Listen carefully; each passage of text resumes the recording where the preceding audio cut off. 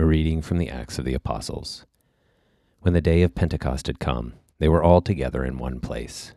And suddenly a sound came from heaven like the rush of a mighty wind, and it filled all the house where they were sitting.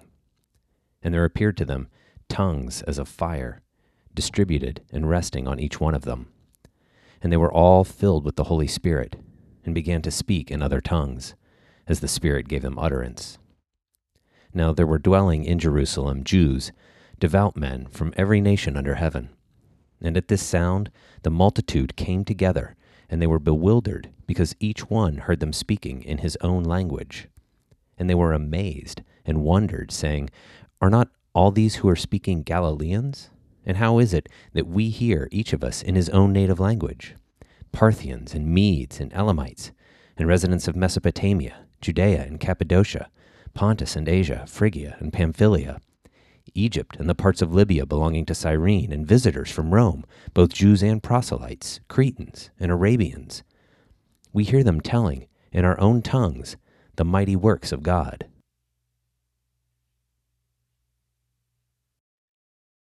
A reading from the Gospel according to St. John. On the last day of the feast, the great day, Jesus stood up and proclaimed, "If anyone thirst, let him come to me and drink. He who believes in me, as the Scripture has said, out of his heart shall flow rivers of living water." Now this he said about the Spirit, which those who believed in him were to receive, for as yet the Spirit had not been given, because Jesus was not yet glorified. When they heard these words, some of the people said, "This is really the prophet." Others said, "This is the Christ." But some said, "Is the Christ to come from Galilee? Has not the Scripture said that the Christ is descended from David and comes from Bethlehem, the village where David was?" So there was a division among the people over him. Some of them wanted to arrest him, but no one laid hands on him.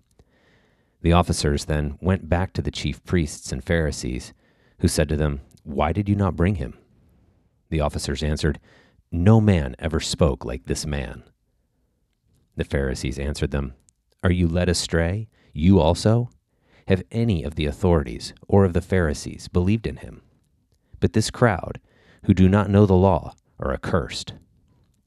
Nicodemus, who had gone to him before, and who was one of them, said to them, "Does our law judge a man without first giving him a hearing and learning what he does?"